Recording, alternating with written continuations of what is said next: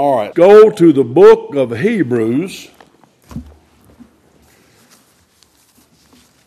chapter 13. The book of Hebrews, chapter 13. Now this afternoon, Derek Starr go to Bridgepoint for their service. They don't hardly bring their Bibles to service. So what he's done, his scriptures he's going to preach today, he's got them on printed off, and he's going to pass them out. And they'll definitely have the scriptures with them today. I think that's a good deal. Anyway, Hebrews chapter 13. Well, let's start in verse 8. Jesus Christ, the same yesterday and today and forever. Be not carried about with divers and strange doctrines, for it is a good thing that the heart be established with grace, not with meats, which have not profited them that have been occupied therein. We have an altar, whereof they have no right to eat, which serve the tabernacle. For the bodies of those beasts whose blood is brought into the sanctuary by the high priest for sin are burned without the camp. And wherefore Jesus also, that he might sanctify the people, with his own blood suffered without the gate. Let us go forth therefore unto him without the camp, bearing his reproach. Now I want to concentrate on verse 10. We have an altar whereof they have no right to eat, which serve the tabernacle. The altar we have, those that are still serving the tabernacle and religion like that have no rights.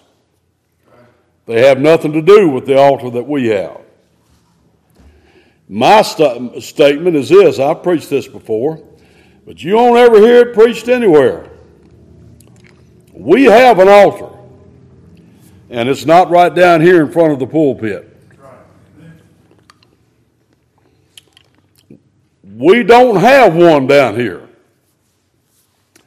So, but why don't you? Everybody else does. We want our services to be scriptural, and we have no business with an altar down here. And you hear preachers saying, "Come to the old-fashioned altar." Ever hear that? Come to the old-fashioned altar. Well, the truth of the matter is this. Before the 1830s, you couldn't find any such thing in a Baptist church.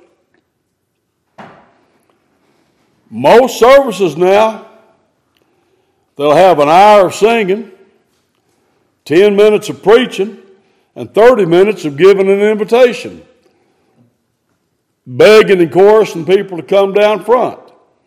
That's how they go. And if you don't have that so-called invitation, you're strange. No, they're the ones that's strange. That's been added. Jesus didn't put it there. The early churches did not have such a monstrosity. About 150 years ago, I don't know, maybe longer than that,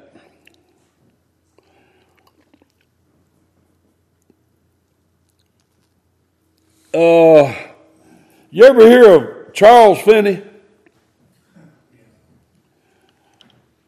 He's the one that devised the Sawdust Trail. If you can get all of his writings, they're in print, and you can pull them up on the internet. He's a rank heretic. I mean, a rank heretic. And he's the one that invented that. Well, you might know by what he believed. That was the right outgrowth of what he believed. He denied total depravity. He denied that man was dead in trespasses and sins. He thought he had the ability to spark that fire in you. like all Arminians do. Well, then after him you had Billy Sunday, and I don't know what he believed. He picked it up on the fly, I think, and he did the same thing. But since then, many of these things have developed, such as the mourner's bench. You ever hear of that? That's down front with that altar. And praying through. You ever hear of that? Healings, visions, and all that. They picked up all that stuff. Well, and then those slick invitations that have become more important than the gospel itself. They can handle not preaching much, but they can't handle not having 30 verses of just as I am. And then Billy Graham and all these others have picked that up because that's how they justify their doings, what they do. You see, you wouldn't have those big Billy Graham meetings if they didn't have them pouring forth at the end of the service. That's why they psychologically train people to have those. And that's what they do. I know for a fact that's what they do. Anyway, so when somebody says, come to the old-fashioned altar, here's what you need to ask them. What's that mean? What's that mean, an altar? Well, if you look it up in the Hebrew, Mizbeach. And if you look it up in the Greek, it's thusiasterion. Y'all remember those words now. Okay. In both cases, you know what they mean? A place of bloody animal slaughter. It's a bloody sacrifice. Well, yes indeed, they had an altar in the tabernacle and in the temple. And all of those sacrifices, all of those animal slaughters, as long as they were done properly according to Scripture, they were looking forward to the gospel. How that Christ died for our sins. While we're in Hebrews, look over Hebrews 9.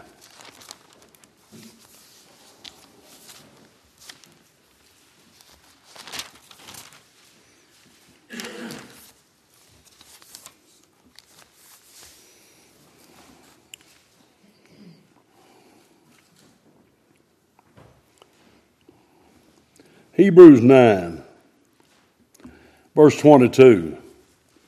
And almost all things are by the law purged with blood. Now what that means, almost all things. There was no sacrifice allowed for sins of presumption. And without shedding of blood is no remission. And it was therefore necessary that the patterns of things in the heavens should be purified with these, but the heavenly things themselves with better sacrifices than these. For Christ has not entered into the holy places made with hands, which are the figures of the true, but into heaven itself, now to appear in the presence of God for us. Nor yet that he should offer himself often, as the high priest entereth into the holy place every year with blood of others, that is, in the Old Testament, in the tabernacle, in the temple.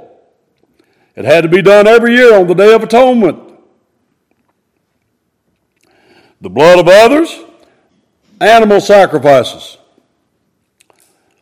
For then must he often have suffered since the foundation of the world, but now once in the end of the world, that's our time, even back then, hath he appeared to put away sin by the sacrifice of himself, one offering. And as it is appointed unto men once to die, but after this the judgment, so Christ was once offered to bear the sins of many, and unto them that look for him shall he appear the second time without sin unto salvation. You notice the emphasis is on once there. And on the animal sacrifices before Christ came, was on every year. It had to be done over and over and over again. Why did it have to be done over and over again? Because it wasn't effective except for temporarily, as they did it according to the Word of God. But when Jesus Christ, they all looked forward to when Christ came.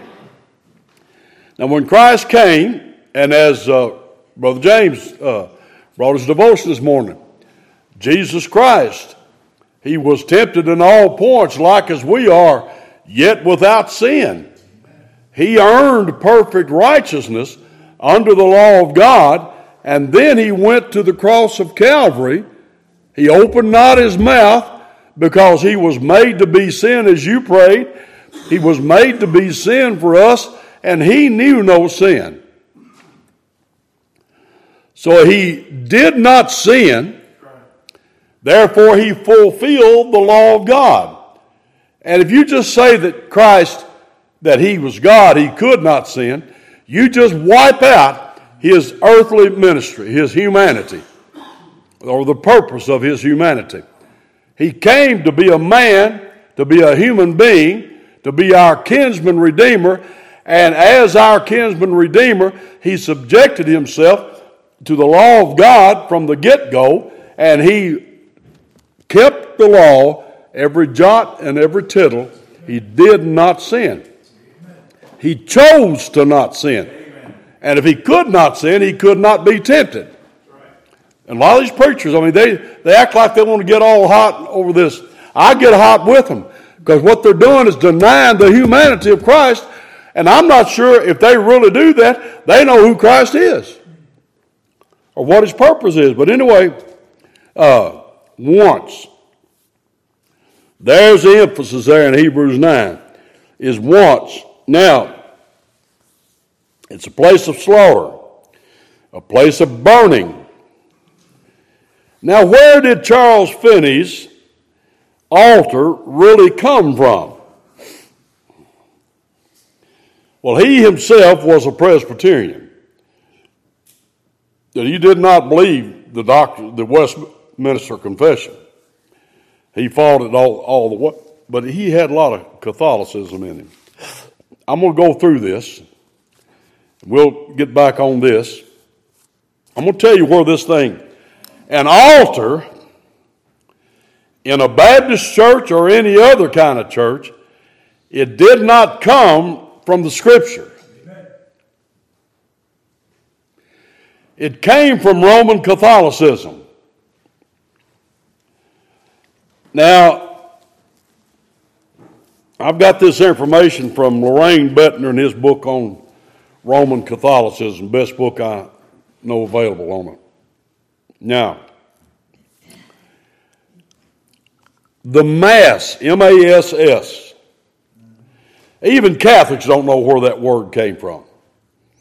You ask Catholic priests where that word came from, they don't know. I can tell you, but they don't know. It actually came from a scriptural practice in Baptist churches. Sending away people that wasn't qualified to take the Lord's Supper. Mittere in the Latin. Send them away. That's what that meant. Anyway, but they've just destroyed it. But that's where the word Mass, it has no other source. That's where it came from. I want to read this to you. I think you should know it. Because people tend, and it's going to get worse. Because like we was talking about this morning, I mean, you know, the Pope kind of joined in with that king coronation in England. There's the Catholic Church going back to England. Well, that hadn't been done since King Henry VIII back in the 1500s. They've been at war and everything else. And now all of a sudden the Pope is warmed up to the king and the king is warmed up to the Pope. Guess what? They're all getting back. You think, well, that one world church, one world government, it's coming around, folks. And I'll tell you that Billy Graham and many Baptists are doing their part to help with it. Anyway, listen to this from the Mass.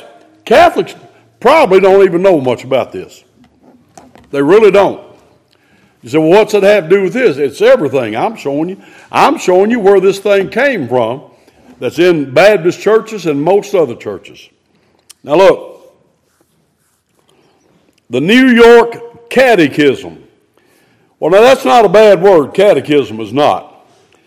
Matter of fact, early believers were called catechumens, learners. And a catechism is a group of questions and answers to teach. We used to have them. Ashton Avenue Bookstore used to sell them. Little booklets that Charles Spurgeon had authored. Baptist Catechism. You remember that? There had been some stuff added in the back of it. But anyway, ask a question. How big is God or something? Well, he's omnipotent, omniscient, omnipresent. And so that you ask a question and then give the answer. It's a system of teaching. Nothing wrong with that. But they've got this, the New York Catechism says, quote, now listen to this carefully. Jesus Christ gave us the sacrifice of the Mass to leave to his church a visible sacrifice which continues his sacrifice on the cross until the end of time. So the Mass that when they have a service anywhere all over the world, I don't know how many Masses are performed all over the world every day, especially on Sunday. There's bukus of them, and they're the same. They're all the same. Now the Mass is the same sacrifice as the sacrifice of the cross. Now what have they done right there? They have honed in on what Christ said, the Word of God says, that he entered in once for all, having obtained eternal redemption for us. Now they say that what they've got, and they created this, that it's the same thing as what Christ did. That's what they said. Holy Communion, that's what they're calling the Mass, is the receiving of the body and blood of Jesus Christ under the appearance of bread and wine.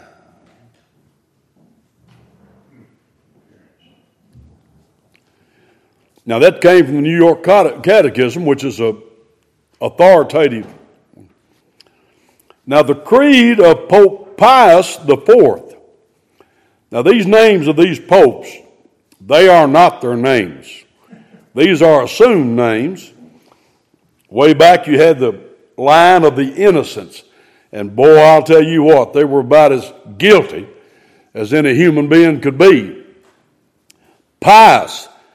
Piety is living a godly life, living without sin. This Pope Pius. I guess he's got a little red slippers on.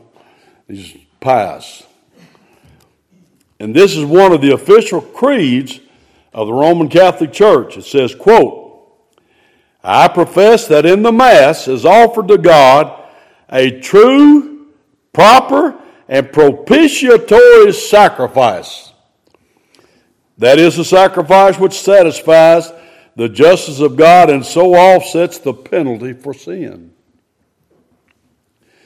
For the living and the dead, and that in the most holy sacrament of the Eucharist, there is truly, really, and substantially the body and blood together with the soul and divinity of our Lord Jesus Christ. And that there is a conversion of the whole substance of the bread into the body and of the whole substance of the wine into the blood, which the Catholic Church calls transubstantiation.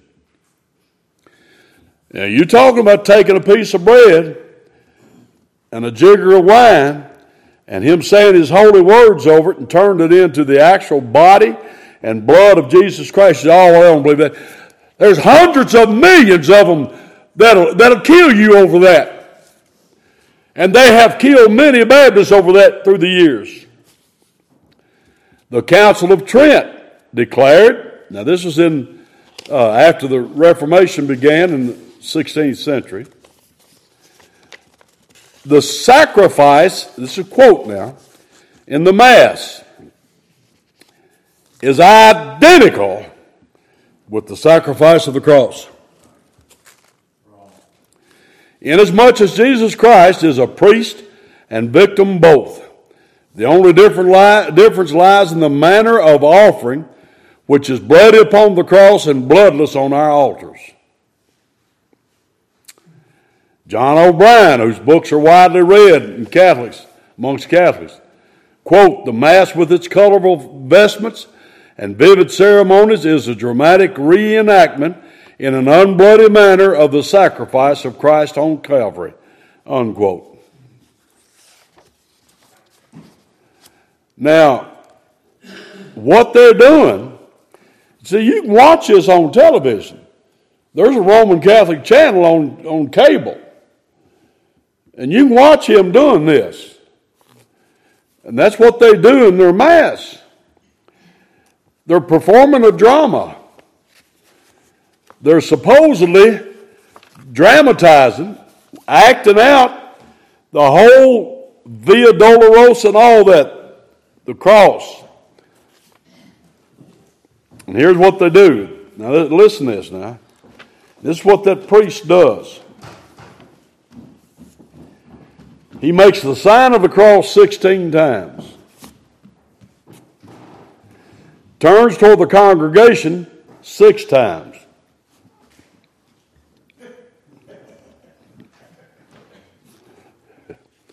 Lifts his eyes to heaven 11 times. Kisses the altar 8 times. Folds his hands 4 times.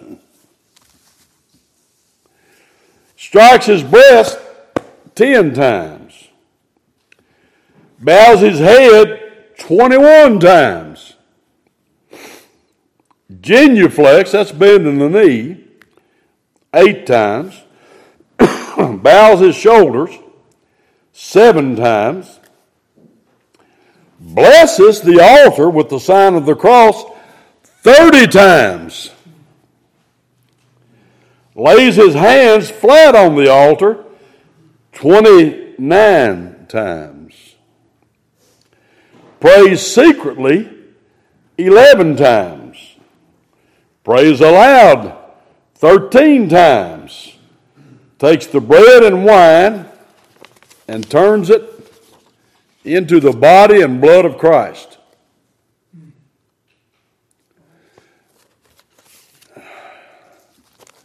He says, "Hoc est corpus meus." Do you know where the old magicians used to say, "Hocus pocus"? You know where that comes from? Right there. When I was in Europe, in Rome, we were in the Vatican, St. Peter's Cathedral on a Saturday afternoon. Big crowd. People said, "What are we waiting on?" I said, "We're waiting on the magic show." They cautioned me to calm down a little bit. About got kicked out of there. That's what they were waiting. That's what we're waiting on. That's when that dude's going to take the bread and wine, turn it into the body and blood of Christ. That's your magic show. Hoc est corpus meus. This is the body of Christ.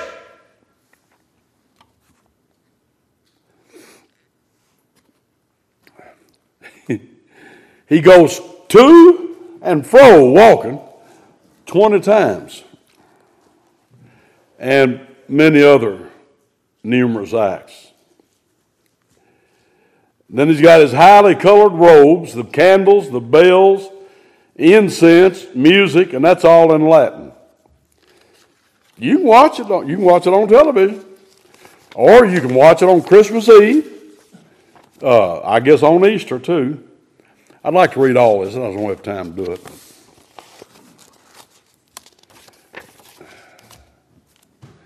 I just read that to you, Christ once for all.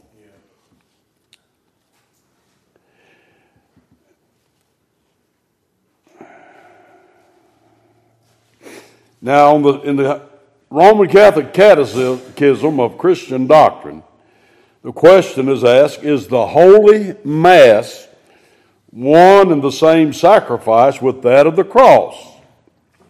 And here's the answer.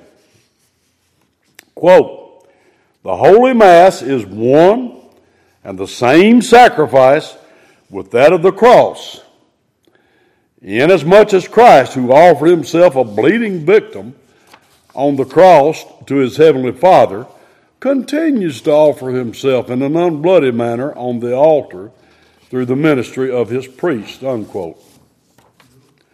Then, this is from the same catechism. Quote, the Holy Mass is a sacrifice of the body and blood of Jesus Christ, really present on the altar under the appearance of bread and wine, and offered to God for the living and the dead. Those are people in purgatory, unquote. The doctrine of transubstantiation, the power of the priest, is clearly stated by Ligori in the following words, quote, with regard to the power of the priest over the real body of Christ, it is of faith that when they pronounce the words of consecration, the incarnate God has obliged himself to obey the priest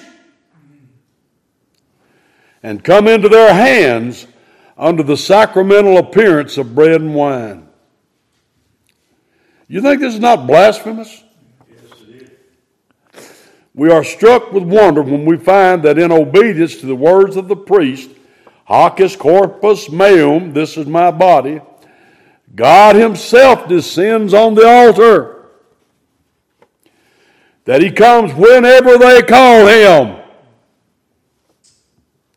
And as often as they call him.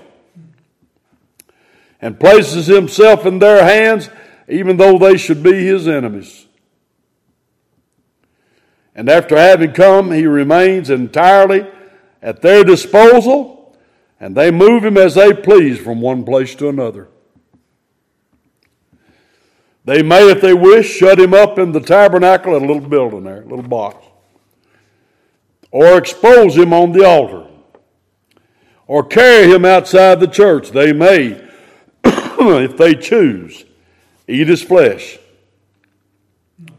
and give him for the food of others. Besides, the power of the priest surpasses that of the Blessed Virgin, because she cannot absolve a Catholic from even the smallest sin, unquote. That comes from the dignity and duties of the priest. The priest supposedly is endowed with power by the bishop at the time of his ordination to change the bread and wine into the literal living body and blood of Christ, which is then known as the host, and that's what host means, is sacrifice. And so to bring him down upon the altar, and that body is said to be complete in all its parts, down to the last eyelash and toenail. How it can exist in thousands of places and in its full proportions, even in a small piece of bread, is not explained, but is taken on faith as a miracle.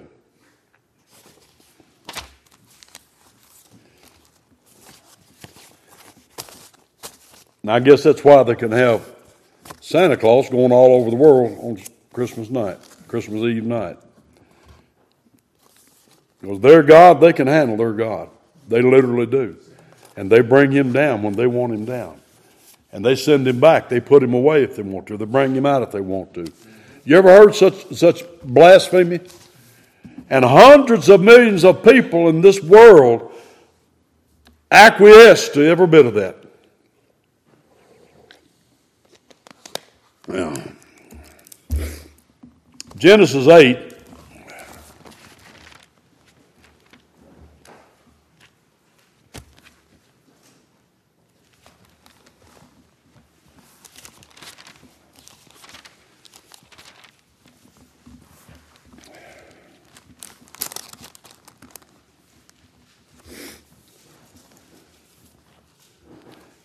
Verse 20, and Noah builded an altar unto the Lord, and took of every clean beast and of every clean fowl, and offered burnt offerings on the altar.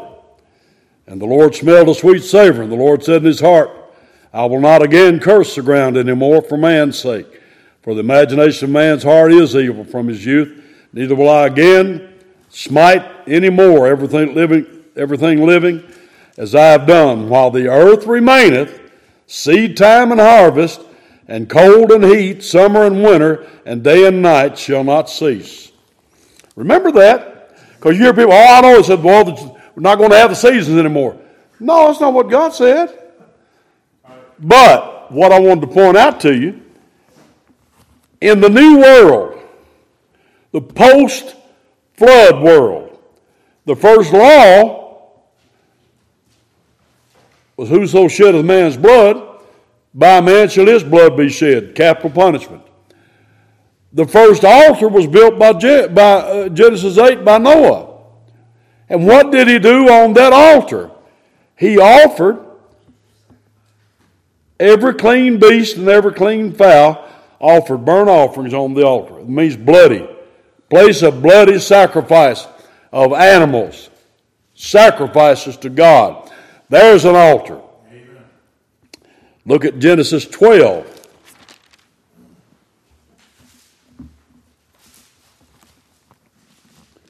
In verse 7. And the Lord appeared unto Abram and said, unto thy seed will I give this land. And there builded he an altar unto the Lord, who appeared unto him. And then you see what he did. He cut up the offerings, and he offered bloody sacrifices to God. And that's the first in the promised land. And then look at Exodus 27.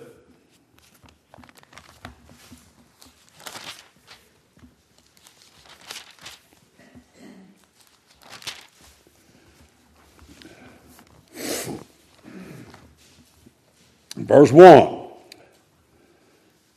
And thou shalt make an altar of shittim wood, 5 cubits long,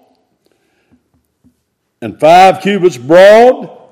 The altar shall be 4 square, and the height thereof shall be 3 cubits, and thou shalt make the horns of it. There you have the first in the tabernacle. And that altar, that brazen altar, when you came in the east gate of the tabernacle courtyard, there was that brazen altar, the first thing you came to. And what was done there? It was a place of bloody sacrifice, just as the others were. Now I'm going to ask you, that's all you can find out about an altar in the Old Testament.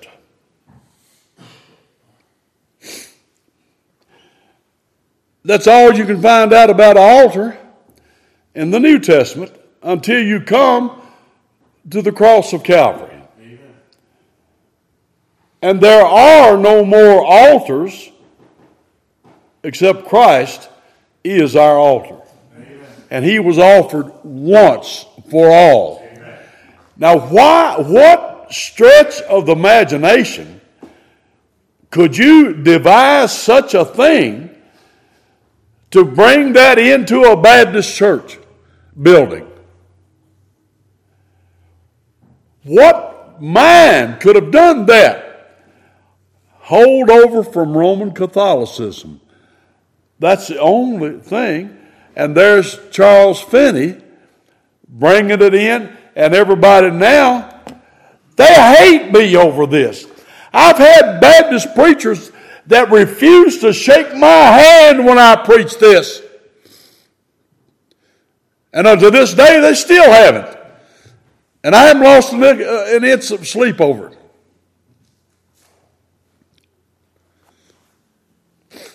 Don't bother me a bit. It just makes me know who I'm dealing with, that's all. Why would you hate me over this when I'm telling you the absolute truth of an altar? And these quotes I've given, it's from their writings. I didn't write that. I'll make you copies of that. Anybody wants that? And really people ought to look at that. How many Catholics do you know? They don't know that. How will they ever know it if we don't tell them? Because they sure won't find it out from other Baptist preachers, because they're trying to get everybody down to their altar. Now, no blood, no altar. Churches have no place of blood. We sing about the blood. We praise the Lord for the blood of the Lord Jesus Christ. That blood that did bring remission from our sins. Unto him that loved us and washed us from our sins in his own blood. So you going to preach the gospel, brother? I am preaching. What are you talking about?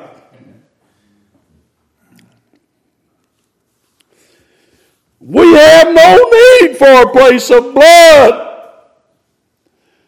Jesus Christ, as you see the high priest on the Day of Atonement, he took the blood of the offering in the basin and took it and went as he sprinkled it over everything, and then took it into the Holy of Holies, and there he put it on the mercy seat in heaven.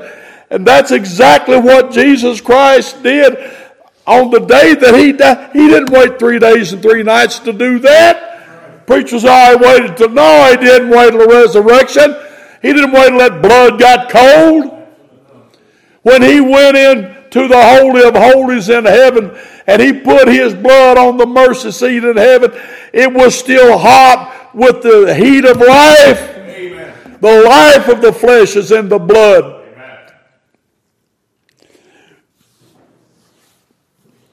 Our altar is the cross that Jesus died on. We preach about the blood. We preach about the cross. We don't have a play about the cross. Christ is the continuing altar. Then now we're going to give the altar call. Anybody ever heard of that? Now we're going to give the altar call.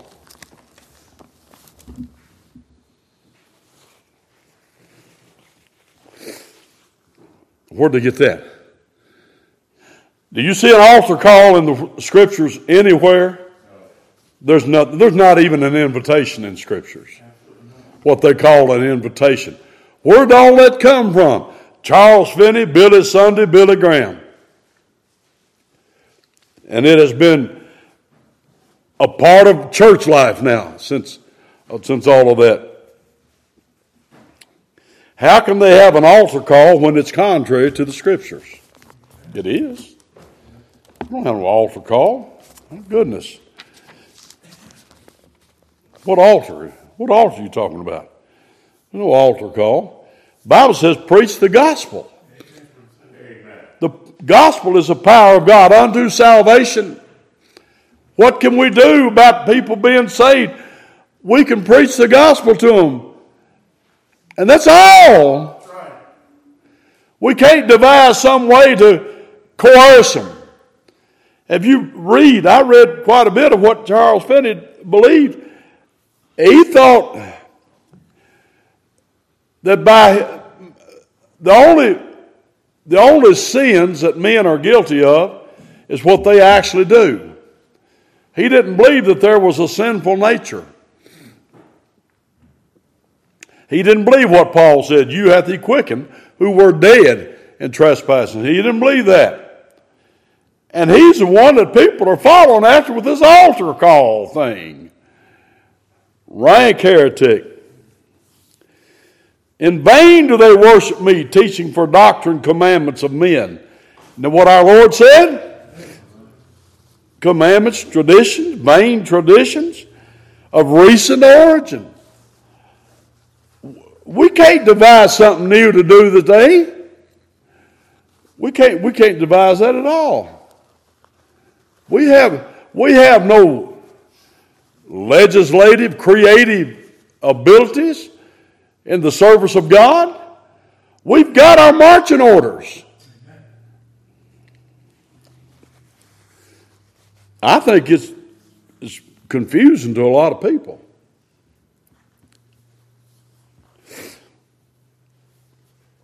Anything which is substituted for Jesus Christ and his work of redemption is idolatrous and it's blasphemous.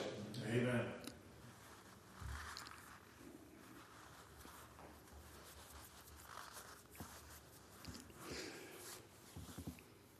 The Bible and the doctrines of the Bible are attacked because they're interfering with what they're wanting to do. That's why men, women don't like our kind of religion, because we go straight from the book. Amen. And they don't. Now you'll get them all to say things like, "Oh, sure, we believe the Bible's the Word of God," but now not that part. Do you establish your doctrine and practice in the Word of God? Ask them that. Well, yeah, kind of. What about absolutely? There's where we need to be.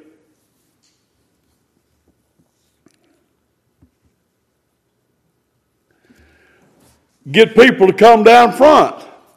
I give people time, if they want to come and confess the Lord.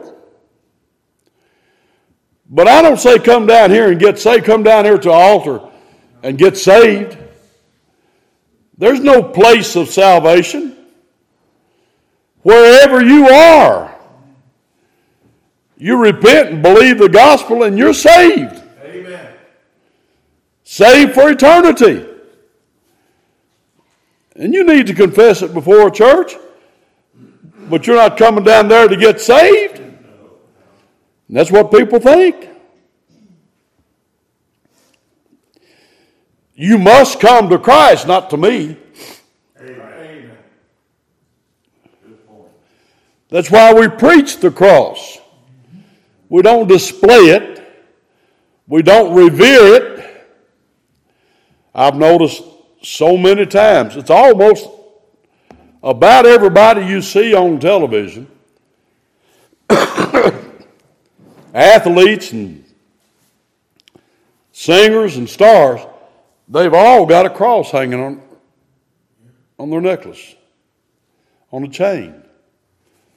What do they think that's doing? You don't hear them preaching the cross, but you see them wearing a cross. Well, that's not the same thing. Anyway, you must come to Christ. Let me ask you this. Have you come to Christ and Him on the cross? There you go. That's what you have to do. As Brother Brown said in his lesson, one of the roughest of sins to give up is the sin of religion. Look what the song says. Nothing in my hand I bring, simply to thy cross I cling. When you come to Christ, the narrow way, you know what a turnstile is. I haven't been through one year, but you go to, I don't know, I guess the football stadium they've got them. I've got them a lot of places that you have to go through that turnstile. And you can't carry baggage through it. Well, you got to come the narrow way. Wide is the gate. Broad is the way that leads to destruction. Amen. But narrow is the gate. I am the way, Jesus said. Amen. I'm the truth and I'm the light. And no man comes unto God but by me. What does that do to all of these religions that deny Jesus Christ? You say, well, there's not many. Oh, now wait a minute. You go to the Campbellites, a Christian denomination, you can't get into heaven with Christ. According to their doctrine, you've got to have one of them to baptize you. You can't have the redemption from Christ apart from their baptism. And every one of them have got something like that. Jesus said, I am the way. Nothing else. Nothing in my hand I bring. And once we've come to Christ on the cross, we must come to Him continually. In His substitutionary death, that He died on the cross. On the altar, the only altar with which we have to do, there is the altar. Any other altar is sin. This thing, the Mass, it's the most unholy, Amen. the most blasphemous diatribe of heresy. And do you know how many of our Baptists have been persecuted and murdered because they wouldn't attend the Mass? I've got pictures, I've got drawings, and I've got names, dates, and places where they said, either the Mass or we'll dispatch you right now. No Mass. Many of those Baptists, as they were dragging them to be burned alive, never a Mass, no Mass. I will not attend a Mass. Would you say that if you knew it was going to get you killed? There have been lots of them that did. Lots of them that did. You say, well, that never happened here. You don't know that. Matter of fact, the Lord says that there's many that are going to be killed just as they were. It may happen any time. Anyway, any other altar is sin. Any other altar is heresy. Any other altar is blasphemy. You see, we worship by faith, not by sight. People say, what kind of a sign can I get that I'm saved? None. You can't have a sign that you're saved. Well, I need to see something to prove that I'm saved. Am I saved, Brother Gunn? I don't know. I've been asked that a lot. I don't know your heart. And I'll tell you this. If you don't know that you're saved, you better get something straight. Because Jesus teaches us in His Word, I give unto them eternal life, and they shall never perish, neither shall any man pluck them out of my hand. My Father which gave them me is greater than all. I and my Father are one. Salvation is by faith, by grace through faith. And what is that faith? Is not just faith. The object of that faith is of supreme importance. What or who is the object of your faith? If Jesus Christ and His righteousness, His earned righteousness, and His finished work of redemption is not the object of your faith, you're not saved. Amen. Plain and simple. Amen. And what kind of signs do you get of that? None. It's by grace through faith, that it might be of grace and not of works. There are no signs for that. There are no things that I saw an angel sitting in a tree and that proved to me I was saved. Or I had a dream the other night, therefore I know I'm saved. Or I had a whatever, hangnail, and I got healed, therefore I know I'm saved. Salvation is by grace through faith. It's not even by faith, it's through faith. We receive it through faith. We worship by faith and not by sight. That's why he told the woman at the well that God is spirit, and we must worship God in spirit and truth. Now, that doesn't mean we've got to hoop and holler. We must worship God as He is, and God, His essence, is spirit. He is spirit, and we must worship Him in spirit. That means we can't have pictures, statues, hooping and hollering, and anything else material. We don't worship God materially. We worship Him in spirit and in the truth. And His truth is His Word. Amen. And that's the only kind of worship He receives. And we worship God not in a place. I love this place. This is where the Richmond Road Baptist Church meets. This is not a church. This building is not. It is a meeting house of the Richmond Road Baptist Church. This is where we meet. But our worship to God is not confined to a place. Amen. We worship God by faith and faith in Christ. Look at Isaiah 8, and I'll close.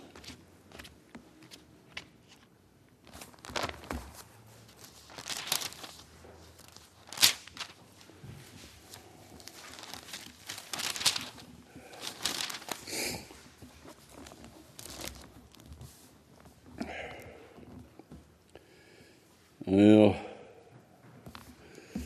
this would be good for those so-called tongue speakers. Look at verse 19.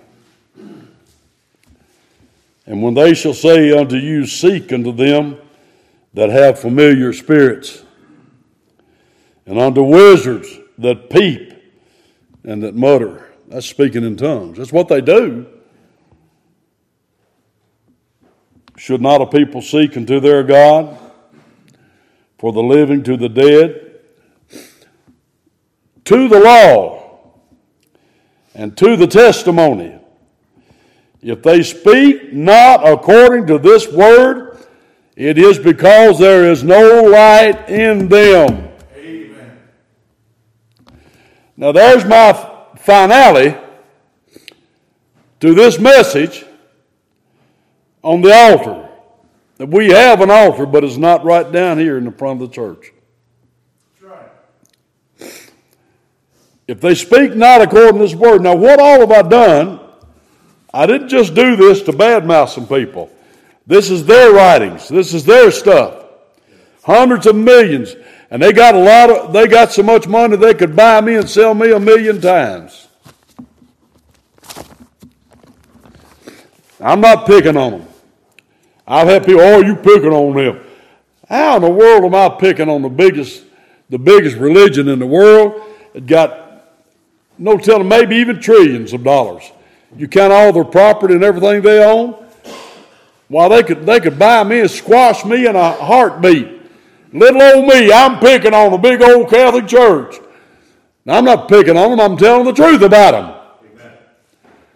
But I wanted you to see that so you will see the only place that this thing of an altar in a Baptist church could have come from. Because it did not come from the Bible. And if they speak not according to this law and this testimony, it's because there is no light in them. So that's a pretty bad condemnation. I didn't write that. I'm not the author of that. I'm just telling you what God says. And if that doesn't apply, prove it to me. I believe it does apply. Praise God for the altar that Jesus Christ died on. And He has obtained eternal redemption by entering in there once for all.